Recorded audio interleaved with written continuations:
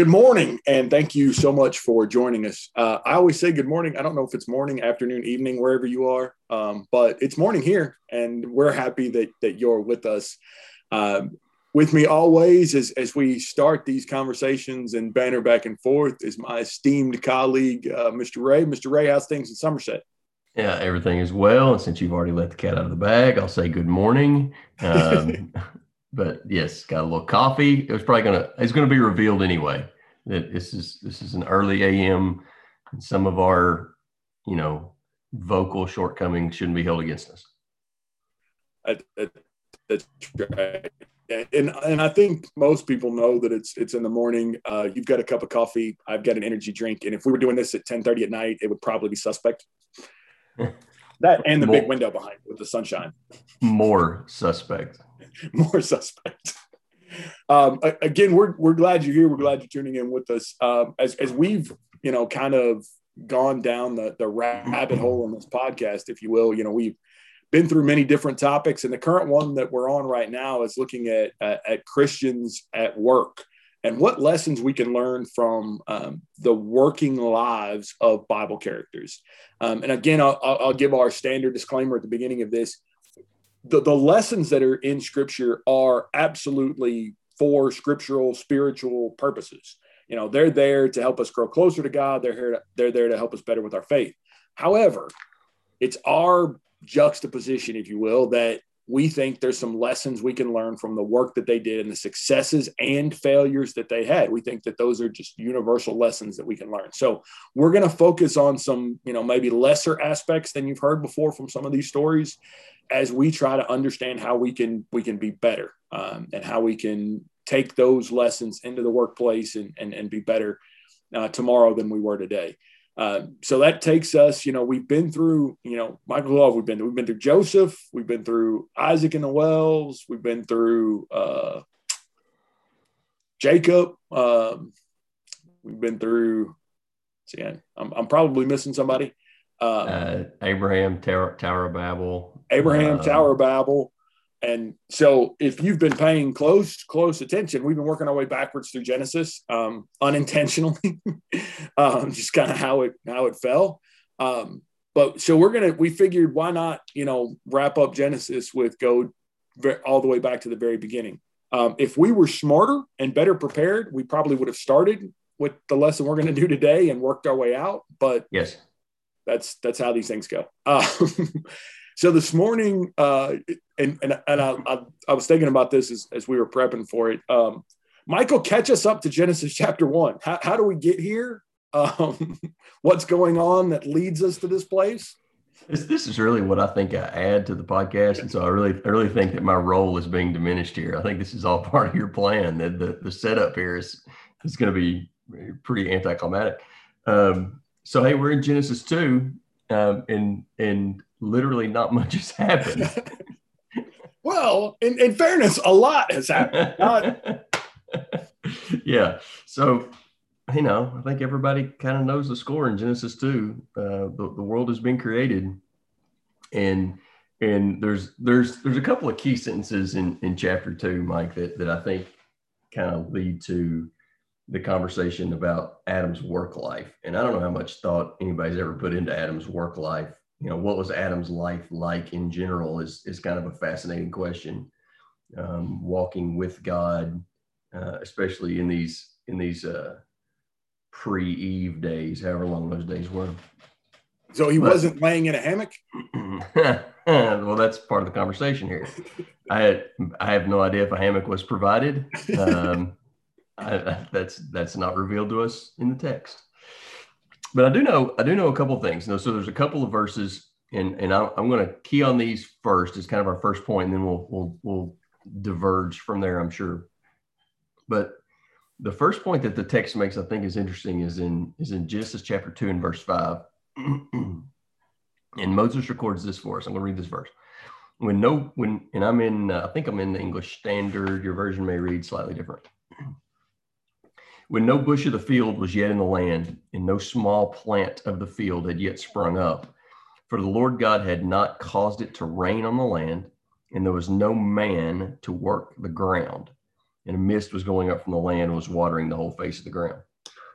So we've already learned, and this is a recap. Genesis chapter 2 in a lot of ways is a retelling or a recap of the creation account. But we've already learned that there is some vegetation on the earth, like that creative process has happened. But there's something that is still not the process of something in verse 5 hasn't happened yet. And I would proffer to you that has to do with, crops, with plants that have been that are worked for produce. Because, what does it take for something to spring up on the ground? Any of us that have yards will tell you that weeds, take no effort. But there's something here in verse 5 that requires man to work the ground. And so although it's not explicit in the text, I'm persuaded that we are talking about crops here, that we're talking, and what is required for crops, for that kind of human flourishing. Well, God gives us, in this verse, he gives us two requirements. He says, the Lord God hadn't caused it to rain. So part of it's on God's side. It requires the blessings of God. That we're not going to have any flourishing. We're not going to have any profit. We're not going to have any growth without the blessings of God. But secondly, the second requirement, not like this would be great if we had this, but second requirement is there was no man to work the ground. And isn't it fascinating that from the very beginning, from literally Genesis chapter 2, that the work of man was required to fulfill the blessings of God? That God could have easily set up a different system here for crops and vegetation. That man could, and frankly, if you're God, you probably think it should be irrelevant. This blessing is for me. But the system is set up. God arranged this earth in such a way that the work of man is required to receive the blessings of God. I think that is pretty profound. That in so many different ways, the work of man is required to receive the blessings of God. And I think about all the different ways that applies to our work lives and how that should make us think about our work lives. And one that I talk about a lot, just because I think it's interesting, is how many times does the Bible talk about our daily bread? Mm-hmm. Give us this day our daily bread. And that seems like a pretty rudimentary, very simple thing. Well, what was required for a Noah to have his daily bread is altogether different than what is required for me to have my daily bread. Mm-hmm. Fundamentally, it's the same thing, right? It's some kind of grain that's been broken, it's been milled and created into some kind of bread. But I think about how many businesses are required in getting me my daily bread. From the company that sells the seed for the wheat, to the farmer that works the land, to the farm machinery equipment dealer, to the farm machinery equipment manufacturer, to the fertilizer manufacturer, to the distribution company that moves the grain to the mill, to the milling company, to the baking company, to the distribution company that gets the completed product to a warehouse where it's then delivered by a different company to retail, where a retailer, stocks that loaf of bread, and where I go to Kroger and pick it up. And then all of the affiliated accountants and HR and professional services and they're involved along the way. There are thousands of people employed in getting me my daily bread. The blessings of God require the work of man. Now, we've made it complex and humans have a way of doing that. But the fundamental lesson, I think, is the same, that everything that God offers to us is a blessing. And this is true spiritually and as well as physically, in many ways requires the work of man. That spiritually, it's men that are required to go tell the gospel story. That's the way it gets spread. The blessings of God require the work of man. And physically, our clothes, our food, our shelter, all of our entertainment, it all requires the work of man. that God, you don't see the real world example of God just dumping this in our lap without the effort of man. Now, God is to remove the involvement of God would be absurd, and yet the work of man is required. It was required of Adam, and it's still required today. Okay, I'll quit filibustering. Yeah, it's so amazing that when you think about both spiritual lessons as well as work lessons, that from the very beginning, to your point, that this was a partnership, right? I mean, that's kind of what we would call it, is that it takes us and God to make all this stuff work. It was a partnership. It's a partnership for everything we talk about spiritually, as well as, in the work and labor. And just to, catch you all up, if you weren't paying close attention to what Michael was saying, we're in Eden, right? We're talking about Eden. We're not talking about, when they settled outside the gates and after the fall of man. We're talking about utopia here. So utopia was not maybe what we picture that. I think some people get the false picture that, if we could go back to Eden, we'd be, in hammocks, eating grapes or whatnot with no work. But listen to the text. Michael read from Genesis 2 and verse 5. Before man was created, this was the strategy, right? Yes. That we're going to cause some rain or some mist to feed those crops, but man's got to work them. So if you want to eat, you got to work. Again, from the text, I'm assuming there's trees and there's other types of vegetation, but it specifically points out crops are absent because, if there's nobody to feed, why you need crops for, right? I don't know that corn serves a great purpose in the food cycle or not the food cycle, in the nitrogen cycle or whatever. I don't know that we have to have some of these things in order for the rest of the world to function, but for us to eat, yeah, we got to have them. So I think that's a very important point to understand, is that we were designed and made to work. That's part of it. And many of us know that, right? And maybe you haven't known that, giving credit to God for it, but that intrinsically there is value, there is feelings that we get from a good day's work. When you do something and you work and you earn money from the time we were little kids, right? From when you first go out and do something, accomplish a task and get compensated for it, whether that's via food or money to buy food, there is an intrinsic value in you that you feel good about what you've done. Yes. And I'm persuaded that is innate. I think that's part of how we were designed, that our Creator designed us to enjoy the fruit of our labor, that yes. We are designed to have that intrinsic enjoyment out of that. And I think that's also, and again, I don't want to make this political and get into universal basic income and all this nonsense, but that's part of the reason that's wrong with, people that are, taking advantage of government programs and not working. It's one thing to provide for those that can't provide for themselves, but there's something broken in us when we are living off of government assistance and we're not doing anything for it.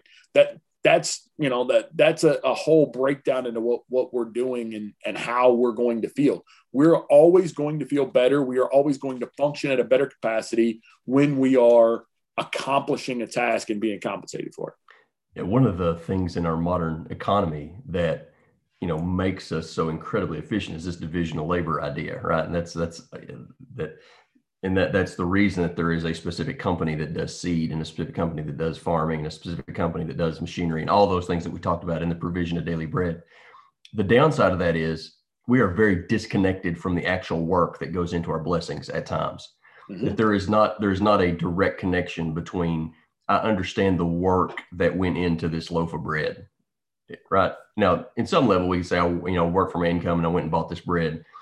But the work that goes into the production of something, that disconnection, I think it was far more straight line, far better line of sight for Adam or this, antediluvian or pre-diluvian civilization, where they did all the work that was required for that daily bread. They had to go find the grain and break the grains and work the dough and all. you saw the work that went into God's blessing of bread. And so one of the things that we have to make sure that we don't lose sight of in our modern world with all of the conveniences and all the division of labor and all the intricacies of the modern economy is the separation of the work from the blessing. Is that there was a lot of work that went into this blessing, that this blessing of God required the work of man. And I think that's specifically true in instances like you reference, where it doesn't feel like, if it does feel like this money came from heaven. We just got the stimulus check, right? I'm not, so it doesn't, there seems to be a real separation between that work and that blessing. Well, what, and this is look, I'm not wanting to get political either, but that separation between understanding that blessing requires work is that somebody's working to provide that blessing, and the disconnect or the lack of putting those pieces together to think that the blessings come without somebody's work is that spirals into all kinds of strange economic and cultural consequences. And so, yeah, unfortunately, Hogan will be strapped to a plow for those stimmy checks. So he will understand, and so that is exactly the point. Is that yeah, this blessing happened, but ultimately there's some work involved, and whether that work is separated by distance or time, is that an inheritance happened because somebody worked. Yeah. And what we're doing is just inheritance backwards. We're paying it on the front end and working on the back end, but the same principle applies. And so this concept, this Genesis concept, and the breakdown of this Genesis concept, men losing line of sight to the connection between work and blessings, is a societal problem. I mean, it's a root cause of a lot of issues. And why should we be surprised by that, right? It's a foundational God thing that we've lost. Yeah, and I don't want to get too uber personal here, but if Walmart and Kroger got wiped off, what are the chances that you could actually make bread? I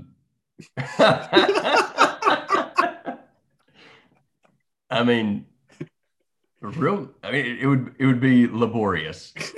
So I guess, does Google still exist in this fantasy world? Dystopian future. In this dystopia. If Google exists, I could probably figure it out. Like, I'm sure there's a YouTube out there somewhere. But if I can't.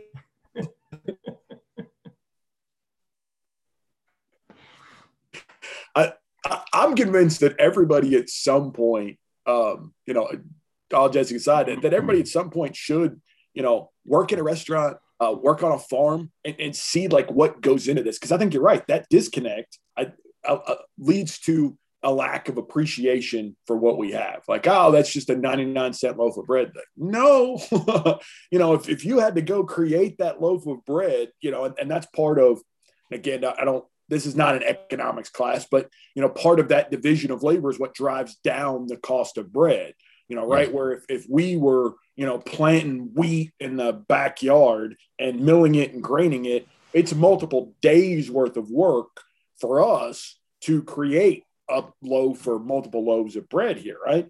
But because of the division of labor and scale and mass production and all of that, our loaf of bread is 99 cents instead of 3 days worth of work. So, or maybe not 99 cents. And there's inflation. We just printed trillions of dollars, $2, I guess now, right? But whatever you're paying for the loaf of bread is a far reduced cost. So I think, again, in those types of things, we separate the work that goes into it from the actual product because it's easy, it's affordable, it's accessible. We're not, I don't know when the last time any of our listeners here have thought about, I don't know if I can have bread today, or I don't know if there will be bread tomorrow. So when you think about how Jesus taught the disciples to pray, give us this day our daily bread, we've got a cupboard full of stuff. We're not thinking about, hey, probably not going to have any bread. I mean, let's be real honest with each other. When we fuss and complain that there's nothing to eat in the house, it's not that there's no food. It's we don't like what we have. Most of us, it's, I don't want to eat out of a can. I don't like that. We've already had that yesterday. It's very much first world problems. But if you had to go, get a bow and hunt, or you had to wait on the wheat to come in to make bread, I think there's a difference there. So, again, we've got to look at the work that we're doing that produces the end result. So, Michael's in financial services, I'm a little bit more disconnected, but Michael's a lot closer, right? He's the company that he works for, they're providing food to stores that you can buy. So they're part of that distribution chain of your daily bread. Y'all do sell bread too, right? Correct. Yep. Or distribute bread, I guess, or so than sell it. Yes. So that they're part of that big long chain that we just talked about. Yeah. And, I apologize. I lost my train of thought there. I think that the blessings, we've talked about it kind of from a economic or product standpoint in bread and other things. The same principle applies to any blessing in our life, I think. What blessing are we, do we thank God for? Is it the blessing of a better job? That better job happened because of our work, or the blessing of our paycheck that happened because of our work. The blessing of church growth, how that happens? Because of work. The blessing of, so both in spiritual and physical and in any number of ways, what about the blessing of believing children? What about the blessing of a good marriage? What about the blessing of friendships? Why do all those things happen?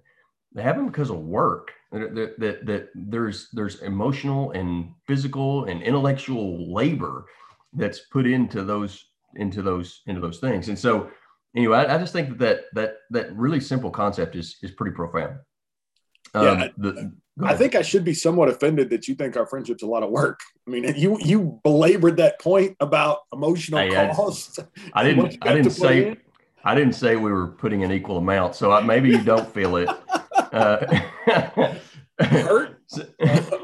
So the second verse that again in Genesis chapter 2, and this is, now man has been created. So these crops didn't exist because man was not yet created. Now man has been created. Verse 15. Everybody's familiar with this verse. The Lord took the man and put him in the Garden of Eden to work it and to keep it. And man had a job in Eden. And why did man have a job? For all the reasons we've already discussed. Because the blessings, some of the blessings of Eden, and think about that. Some of the blessings of Eden required Adam's work. Obviously, man's made to work. So we'll make that point. And you've already made that point.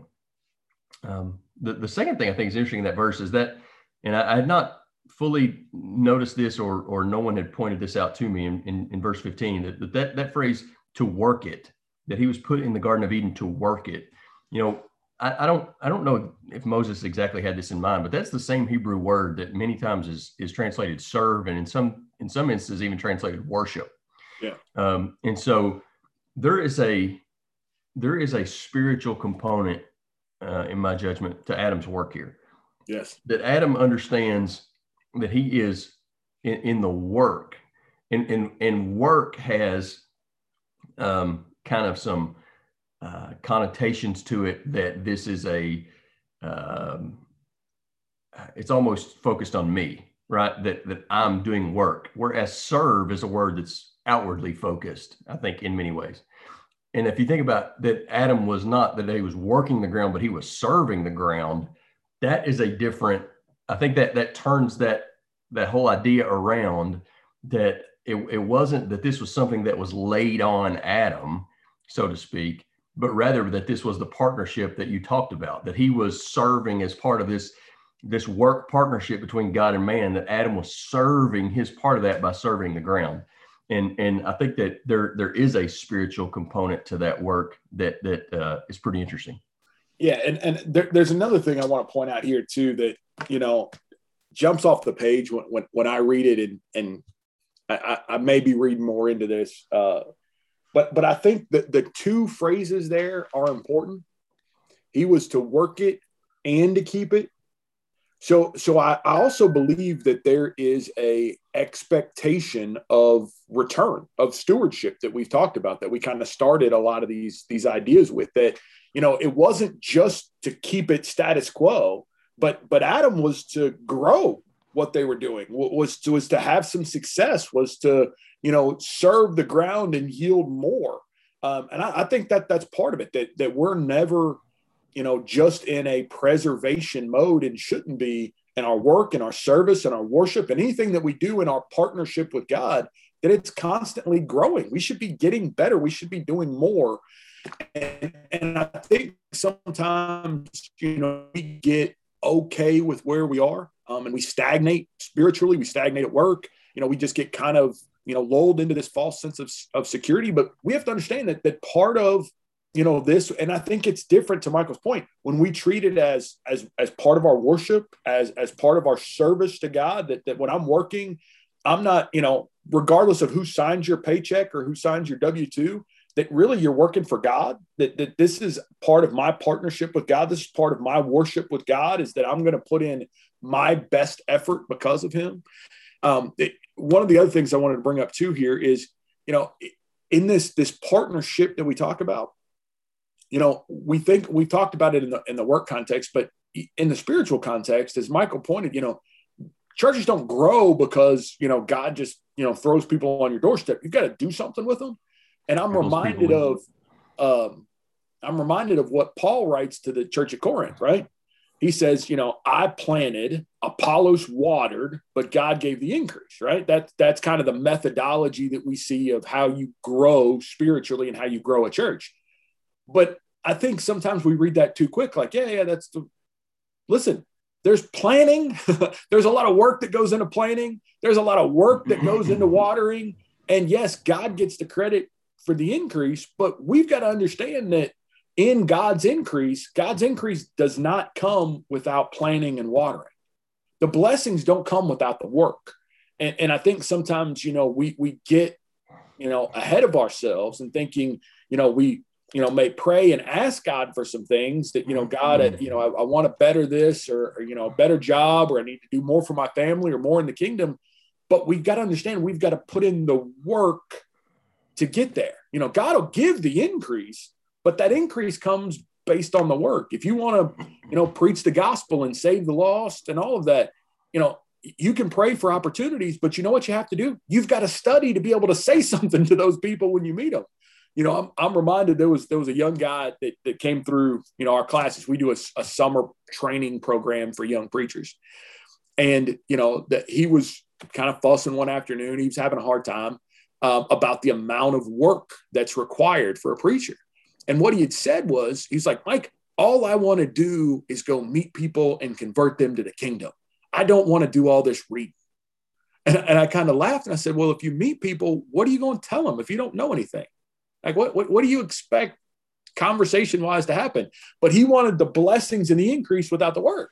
And so we had to have a conversation about, we've got to put in our part of it so that God gives us the increase. And, I'm convinced in what I've seen in the providence of my life and my preaching. And, I'm sure Michael's got similar stories of things that we get on studying, thinking about, for whatever reason, we get down this path, and the sermon that we present, we have people from the audience say, I really needed that today. This is what I've been struggling with. I've gotten, God connected those dots, right? I didn't have any insight into it, but I would have never been able to preach a sermon if I hadn't done the work and the research to put it together, to prepare it because somebody else needed it. God's connecting those dots, but those dots are connected because of the work that goes into those things. Yes, well said. The other, and to key again on the word that you noticed in chapter 2 and verse 15, I want to talk about that point, to keep it. And if you look up kind of the definition of that word, Hebrew is always tricky, but the definition of that word, to preserve it, to guard it, to keep it. And to your point, that means that there's an expectation of some ongoing return.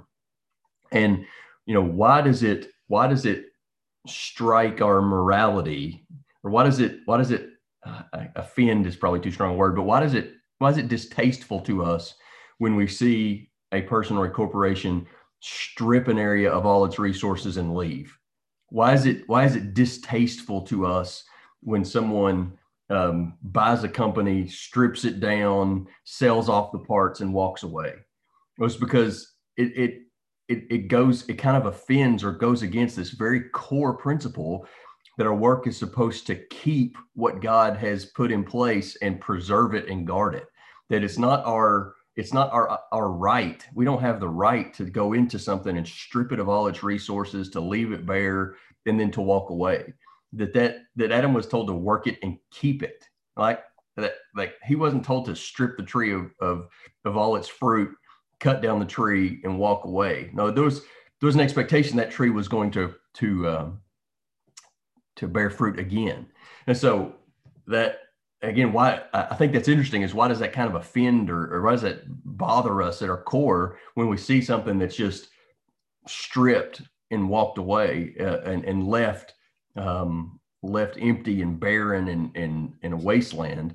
Well, it's because it offends this principle that we're supposed to not just work to produce, but to keep, to preserve, to guard the land, or to, the resources that God has blessed us with. We're not just using them up, but we're keeping them going for His benefit. Yeah, there's an old adage, analogy, something, whatever that word is. I'm struggling with this morning, but anyway, about you can't plant your seed corn, right? Or you can't eat your seed corn. Yes. And that's always kind of struck me in this same principle, right? That there's a certain amount that, you've got to keep back because you've got to plant for the next year and you've got to look toward the future. So to Michael's point, when we talk about preserving, there's an idea of protection of those things. And don't get me wrong, it's funny, those of you that know us really well, and kind of some of our views, like I feel like I'm always defending the man and Michael's bashing the man. It's so funny how we end up. But there are some companies that need to go bankrupt, right? That need their parts stripped off. They're terrible business model. They got way over levered. Bankruptcy is a healthy part of the economic cycle. But it's different in some of these like private equity takeovers where they take a perfectly good company and just strip all of its resources, strip its pension and burn it. Those types of things are different, but I think that's why again, these innate feelings that we have, I think we're just wired that way, that should feel wrong. It should feel wrong that we go and just completely rip out a forest somewhere and don't plant any trees behind it. And we use all the timber. I mean, that feels wrong, and it should, because it violates this principle of to preserve and to grow. So I think it's both. It's two things. It's not grow at any cost. It's, grow, but make sure we still got some seed corn, right? And make sure that there's a tomorrow as well, that we're not betting everything on today, but, make sure that we got some tomorrow too. So Adam is told to work it and to keep it. He's put into this Eden, and he's told to work it and to keep it. So, as we've already pointed out, the blessings of God require the work of man. Even Eden was a place of work. It was not, if you want to talk about going to Utopia, if you want to go to Utopia, you better bring a shovel, because it requires work. And that's our fulfillment, our flourishing requires work. The last point, and this is incredibly simple, but in the course of talking about Adam's work life has to be discussed. And that is, God gave him an employee handbook. It was relatively straightforward. It said, "You may eat of every tree of the garden, but of the tree of knowledge of good and evil you shall not eat, for in the day you eat of it you shall surely die." You had one job. So that was the abbreviated employee handbook in Eden, and we know what happened. The consequence of that, Genesis chapter 3, beginning verse 17. "Because you have listened to the voice of your wife and eaten of the tree of which I commanded you not, cursed is the ground. In pain you will eat of it all the days of your life. thorns and thistles it will bring forth. And when you eat the plants of the field, by the sweat of your face you'll eat bread till you return to the ground, for you are taken out of dust, and to dust you shall return. I don't think it's a stretch to say in chapter 3 that moral failures make our work life difficult. Amen. That principle starts with Adam, that we still see the residue of that, but we also see the perpetuation of that moral failures make our work life more difficult.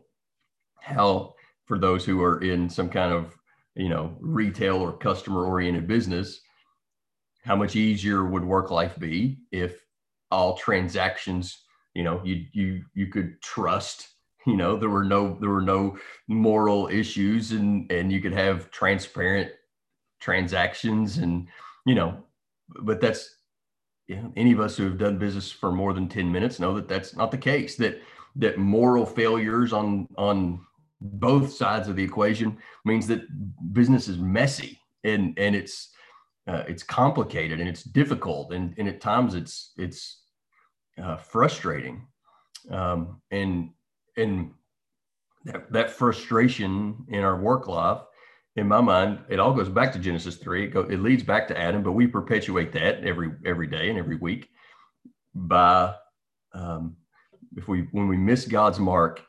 It not only it's got all the spiritual consequences of sin, but as we said, that's the most important point. Certainly we understand that, but we also learn from Genesis chapter 3 that all of those moral shortcomings, they also make our work life more difficult. And so the inverse of that should be true, that the more that we clean up our own garden, so to speak, and have influence around us, incrementally our work life gets a little cleaner. And I think we see that too. But anyway, that just that point that moral failures make our work life difficult. Yeah, and I would argue that's part of our preservation, right? The more we keep our lives cleaned up and keep sin out of it, that's going to help preserve those things and make them easier. But that's part of it. So a couple of things I want to, kind of double down on that Michael said. So one, the punishment for sin, the consequences of sin was not work. It was that work got hard.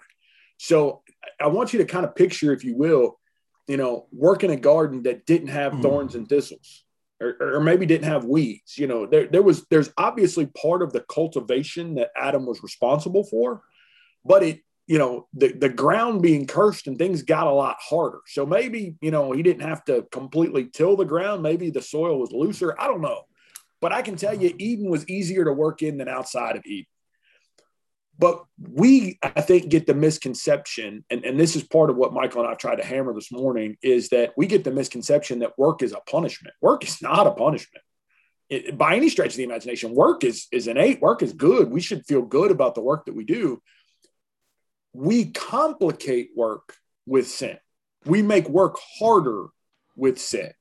First, it's harder because of Adam's sin and the consequences that all of us have from that. But in our own lives and the worlds that we control, think about how much more difficult your work life gets when you're dishonest. Think about how much more difficult your work life gets when you're, trying to get over on somebody or steal or, all of those things that just makes things harder when, you're, transparent. And we talked about this as far as disclosure, right? When you're in the sales cycle, you can't really disclose your full margin, to a prospective customer, right? There's some internal secrets that have to be kept and some, business properties and whatnot. But when you can be, transparent as possible with the customers you're dealing with, hey, this is, how our pricing model, we've built this and we think this is fair for you. And this is what we can do for you. And this is what the expectations are. All of those things work out better. What I've found in my 20 some odd year career is that when we don't have the proper expectations or when expectations aren't followed through, that's when problems happen. And so whether that's through sin or lack of transparency, lack of honesty, lack of understanding, all of those things just make things a lot harder. So, the cleaner lives we can live, the easier it's going to be. I'm persuaded. And I'm not, again, not that work's ever going to be completely easy, but it's easier than Yes. than what we have if we make things worse. Yes. And that's a life lesson, right? You've preached that lesson before, not outside of our work lives. It's hard for you to kick against the pricks, right? Mm-hmm. That's that our lives are more difficult when it's hard to kick against the goad, whatever version you use there. Our lives are more difficult when we are running against God's grain, when our purpose is different than God's purpose, when our tactics are not things that God would be pleased with. Life's just harder. That's true in our marriage. It's true in our family lives. It's true in our church lives. It's certainly true in our business lives. That when we're not playing according to God's handbook, as Adam learned, things just get hard. We can expect the road to be difficult. We can expect to be frustrated. And as we've said before, and I think we said this in the Tower of Babel, that frustration, that things being thrown in our path is a grace. Because if we're going down the wrong path, then being knocked down is a blessing. That certainly doesn't feel that way in the moment. But if we're going down the wrong path, then defeat is a grace. And that's the reason that our work lives get hard. It's certainly a consequence, but it's also a opportunity to, what's the definition of repent, to go a different direction. Right. And so that opportunity is there. Yeah. And part of that though comes with, as Paul talked about, buffeting his body daily. It comes with autopsying those failures. We talked about that with the Tower of Babel. We've talked about that, in a couple other places, is that we have to be open and honest enough with ourselves to autopsy those failures and say, hey, wait a minute, boys, why did this go wrong? What happened here? And, why is this stumbling block in the road? And how can we get better? How can we learn from it? But if we just, again, definition of insanity is doing the same thing over and over again, expecting a different result. If we keep trying to go forward and we keep, butting up against this, or life keeps getting harder, at some point, we've got to calm down, to steal another Old Testament, phrase. At some point, God's going to burn down our barley field, right? At some point, things are going to get to the point where, the tower gets knocked down, the barley field gets burned, where, everything gets stopped. But if we understand, and kind of going all the way back to the beginning, if we understand this is a partnership with God, and that's who you're partners with, that it's me and God in this endeavor, I think we look at it a lot different too. I mean, I think, at least I do when I think about it that way, that I'm not letting down my company. I'm not even letting down my family. I'm letting down God. If I fail in this venture, if I'm not transparent, if I'm not honest, if I'm not, moving forward, that's who I'm really letting down, is that business partner who's responsible to help me grow. I put in the work, he creates the growth, right? I think it feels different when you're letting him down. Yeah, and make sure we define failure appropriately in that context. Is that when you fail, it's not because your wildest business dreams didn't come true. It's because you treated someone poorly, or you were dishonest, or you failed in that way. And that this real simple point is kind of, that's the book of Haggai. Right.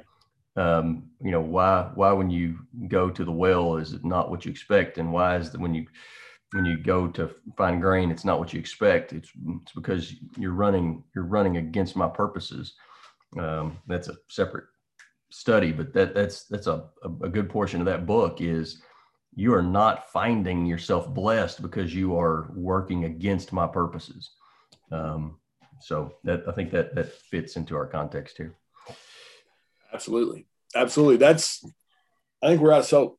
What's McKibben's phrase? When you're out of soap, you got to get out of the bathtub. Listen, that's between you two. Something like that. It's funnier when he says it, but whatever. So thank you all for tuning in again. Kind of the quick and dirty recap. We were made to work. It's a partnership with God, and we're made for that partnership. our work is twofold. It's to serve the work, to grow it, and to protect it. And I think we've got to keep those two principles important. And then thirdly, the consequences are that work got harder, not that work is a consequence. Work is a blessing. The consequences are work becomes harder when we're not doing things God's way. And that's where we're going to have more difficulties in life. So as you think about, going out, today to the workplace or as you get into work tomorrow and throughout the rest of the course of this week, I hope, we've helped open your eyes a little bit to how you should view that it's not a punishment to go to work, but rather it's a blessing and it's what we're made for. And there's some innate good that comes of that. And so hopefully that helps you all along the way. I'm not sure where we're going to go from here. We're out of Genesis. Can't go backwards. We can go any further backwards. So we're going to have to start going at least further forward in the Old Testament text. Can't go backwards anymore. So we'll go a little forward in the Old Testament text and try to do it again next week. Again, thank you all for being here. Thank you for tuning in with us. And we hope we've been a blessing to you today. Thanks, my man.